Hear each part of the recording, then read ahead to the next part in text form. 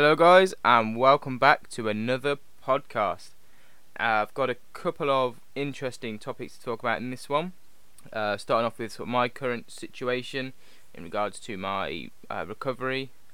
A couple of questions from Instagram that I asked you almost a week ago now, so I apologise in the delay for getting this out. And also, I was going to talk about TD training, but I thought, well, why not get Dean on here as well when he's free, and we can kind of have a little bit of a discussion about that together. So what I'm actually going to talk about is, in my opinion, what makes a good podcast. I would also like to start, however, by just sending out a huge message of thanks to you guys for supporting the podcast on Spotify and Apple Podcasts especially. We have now reached over 100 plays on both of those platforms combined, so thank you very much. Let's keep it going and let's see what we can achieve this year. So I hope you're all having a good week. It's currently Thursday, the 18th of April. Myself, I've just come back from a physio appointment this evening for my meniscus tear. I had surgery in February. I know if you've been listening along, you've kind of been keeping up to date with that. I'm actually due to go back to work on Monday. That'll be the 22nd of April. Obviously had a lengthy time off because my surgery was the 4th of February, so I'm kind of looking forward to that, getting to see all those kind of people again. Very much looking forward to it. I also went for my very first sports massage on Tuesday actually. So Tuesday just gone, because I've had a little niggle in my left shoulder, especially when performing movements such as the overhead press and the bench press, especially with dumbbells, due to the excessive stretch you get kind of on your pec. It was kind of causing me a little bit of pain. It almost felt like it was going all the way through my tricep, up into my shoulder, and then into my pec as well. And even some back movements, I kind of felt it, so I went to go and get that kind of checked up. Had a 45-minute sports massage from Leamington Therapy Centre. Oh my god, it's worked wonders. I can't thank them enough. It was Gemma that did it, so thank you very much for that. It's actually sorted out sort of 70 to 80% of the pain. I have no pain at all while I'm moving around sort of day to day. It's only when I get up a little bit in weight that I do start to notice it, especially things like barbell overhead press, which I tried out today during my shoulder workout, and also heavy dumbbell presses, which again, I suppose a lot is down to my posture, so just keeping that core nice and tight and sort of back against the pad throughout. Also, it gets a little bit harder as you go up and up the weight, but that's what I've got to try and do now. I am going to go back on Tuesday. I booked myself in, so hopefully that'll sort out 100% of the pain, and I'll be able to kind of make some good progress, even though I am on a cut at the moment. Nothing particularly major at this point. I'm 200 calories into a deficit, making my cutting calories 2,084 a day. I usually space these out over 4 meals a day, plus my post-workout snack, if you like, which is literally just a shake and a banana at the moment, kind of keep it nice and clean. Macros wise, I'm currently consuming 182 grams of protein, 210-ish grams of carbs per day, and 63 grams of fat per day. Now, I say ish on the carbohydrates because I can't actually recall whether it's 210 or 211 up to 12, so that's why I say ish. But either way, it's not going to make a massive difference, 1 gram of carbs, so that's why. And to be honest with you, I'm feeling quite good on that. I feel like, especially my stomach, it's got a lot more flat. I've not lost too much weight, so over the 2.5 weeks I've been doing it, I think I've lost maybe 5 pounds or so, maybe 5.5. I need to weigh myself tomorrow just to kind of make sure that I'm not falling off track too much. Kind of update my macros if I need to. Like I say, my stomach has got a little bit more flat in my opinion, although I'm kind of holding my strength, which is good. During my shoulder workout today, I actually managed 1 3/4 plates on the plate-loaded shoulder press, which I was quite impressed with because I haven't been able to do that for a long time due to my injury, so that's made me very happy. But yeah, the plan is continue this up until I kind of feel as though I'm at a good level, then we'll maintain, and then we'll drop again, and I'm hoping that I'll get a holiday booked in September, but obviously time will tell. I need to pull my finger out, I know, to do that. But that's the plan. I'm just going to skip over quickly to a couple of questions you guys asked me on Instagram. I think it was Friday, actually, last week.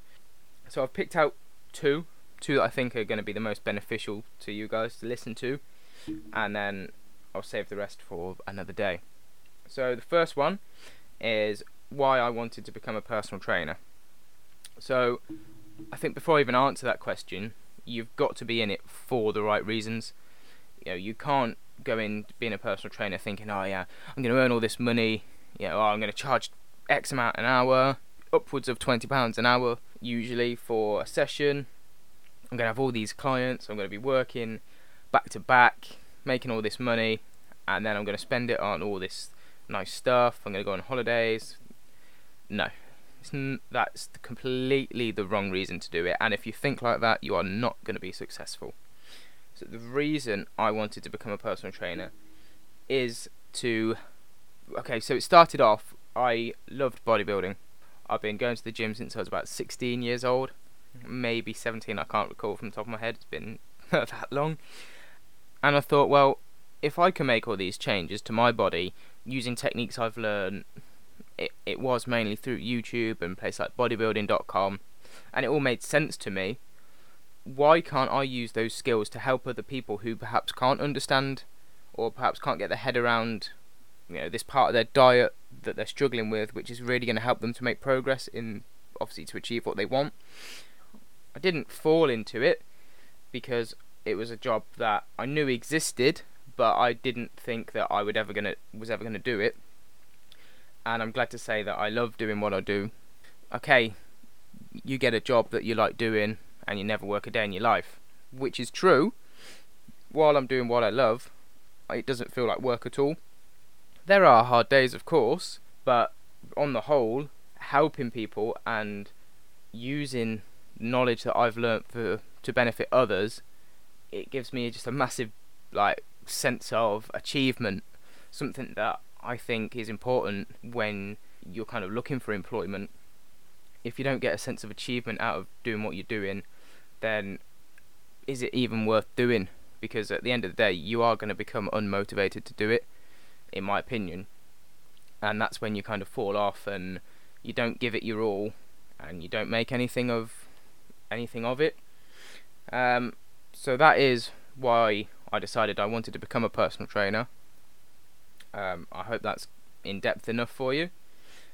The next one is, what is your favourite phase of dieting, i.e. cutting or bulking? Now, I like both, let's put it out there. I prefer bulking because I just love the feeling of throwing on a hoodie, putting a hood up, going to lift some heavy weights, headphones in, no one's talking to you. Doesn't matter what the fuck you look like, because you're bulking, you get a little bit fluffy, you can probably be a little bit more relaxed on your diet, not too much though, and you just see the weights increase, progressive overload like there's no tomorrow. That's a phrase I nicked from AJ Morris's podcast. If you haven't listened to those, check that out, because that's where I get a lot of my inspiration from.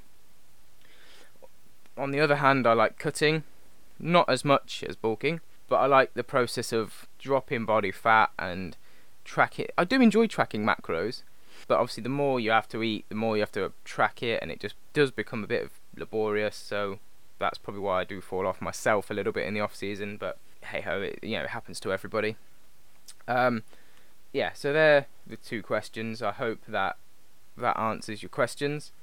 Now I'm going to move on to what you might call the main body of the podcast, is, in my opinion, what makes a good podcast and how it can be applied to life. For this section, I'm going to be giving almost like a list, bullet points, and then I'll go into each one a little bit more in depth and give hopefully a couple of examples for each bullet point. The first one I've got is, you have to have the correct knowledge and education, not only to be able to talk about a topic for a set amount of time, but also to be able to know who you want to be talking to and sustain that level of conversation, if you like. Going back to that AJ Morris example again, he's someone that I look up to very much. simply because he is so well educated in the topics that he's talking about. He just portrays it so well in his podcasts, from any aspect of natural bodybuilding, which is something that I aspire to be like. I know that at the moment my knowledge and education of each thing that I'm talking about probably isn't on the level I want it to be, which you can probably tell by the kind of lingo I use, and sort of I do stutter quite a lot, which I'm aware of, and it is something that I'm trying to address.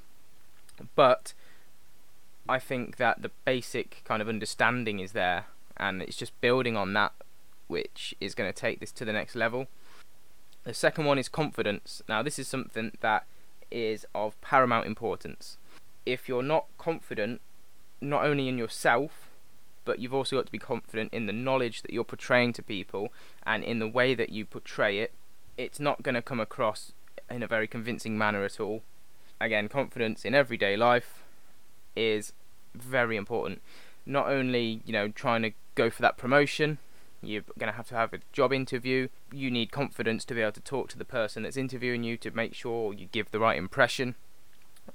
Also, if you're confident in yourself, you're more relaxed in what would be a not usually tense situation, like a job interview. So that's how that can be kind of applied into everyday life.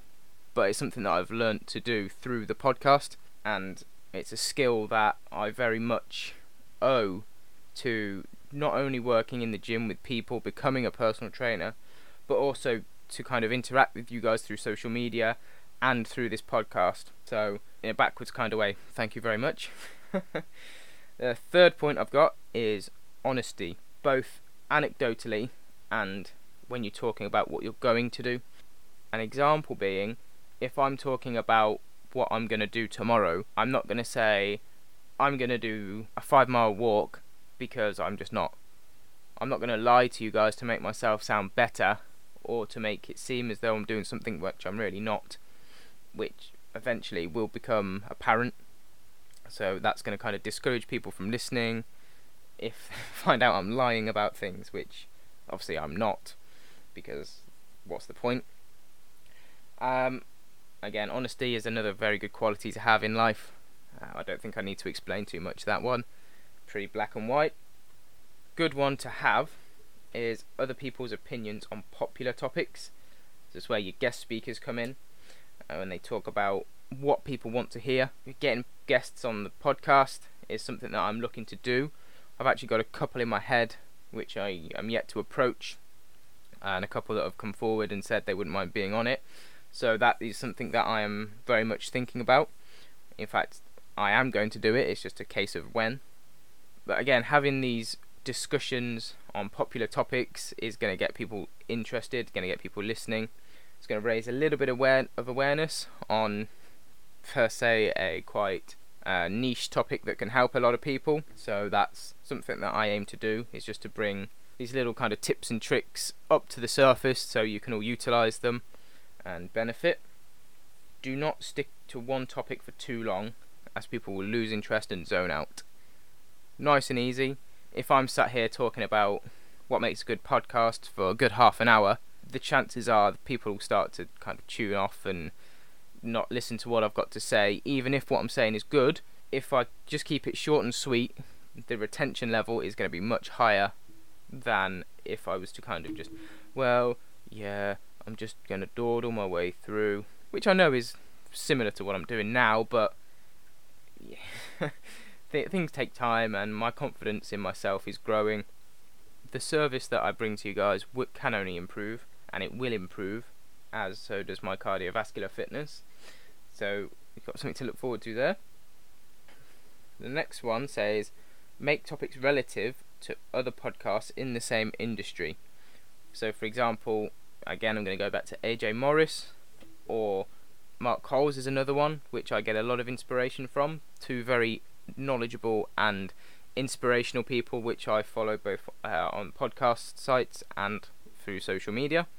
So a good thing to do with those would be to take the points that they've made in a podcast, elaborate on them, and then deliver your viewpoint on those. So not taking what they've said and copying it straight up, but maybe quote unquote what they've said and then say, but I think on top of that we'll get like this, or instead of what they think, why haven't people thought of doing it this way, for example. And again, it's just a different way of thinking. The next one is talk in a way that engages your target audience, and then have a platform to back it up with, i.e. I use Instagram. Facebook ads are a good one, or just have a Facebook group, Facebook page. Back up what you can say with facts, get people interested in what you've got to say, lead them towards your podcast. This is coming from someone who's only done 8 episodes, but I feel like watching these different people do it, I can learn a lot from it, and I'm kind of giving that back to you. And then probably the most important one I've saved till last is treat it as a research project for yourself, where you talk about your findings. So just like you would, I don't know, in like a science project that you do at school, you get asked a question, i.e. through Instagram. You say you're not sure of the answer to that topic, you go away, do your research, do it in as much depth as you can, retain it, and then convert that into a platform that people are going to take in and understand when you say it to them, when you explain it. You know, I do get asked questions that I particularly are not 100% of the answer to, so I'll go away, do a little bit of research on them, and it's kind of that self-development, you know, that broadening of your horizons, and that can really help you achieve what you want to in life. The more research you do over a certain area of whatever it might be, the more you're going to learn about it, the more you can apply, and so on and so on. I just think that that's very important, no matter if you want to be the best of what you do, you've got to put in the hours and do the research, and make sure that there isn't an area that you haven't looked at or an avenue you haven't gone down, to make sure that you are the best. So that kind of wraps up another podcast, guys. I hope you enjoyed it. I feel like that one flowed a little bit better. Once again, make sure you tag me on your Insta stories if you're listening, Spotify and Apple Podcasts. Leave a comment. Make sure you're following on both of those platforms. I'm going to release this on YouTube in the old style video that we used to do. I hope you enjoy the intro. Obviously Spotify and Apple Podcasts, I hope you enjoyed listening to the intro. Something that I might take off. We'll see how it goes. I hope you all have an excellent rest of the week and weekend, and I'll catch you in the next one.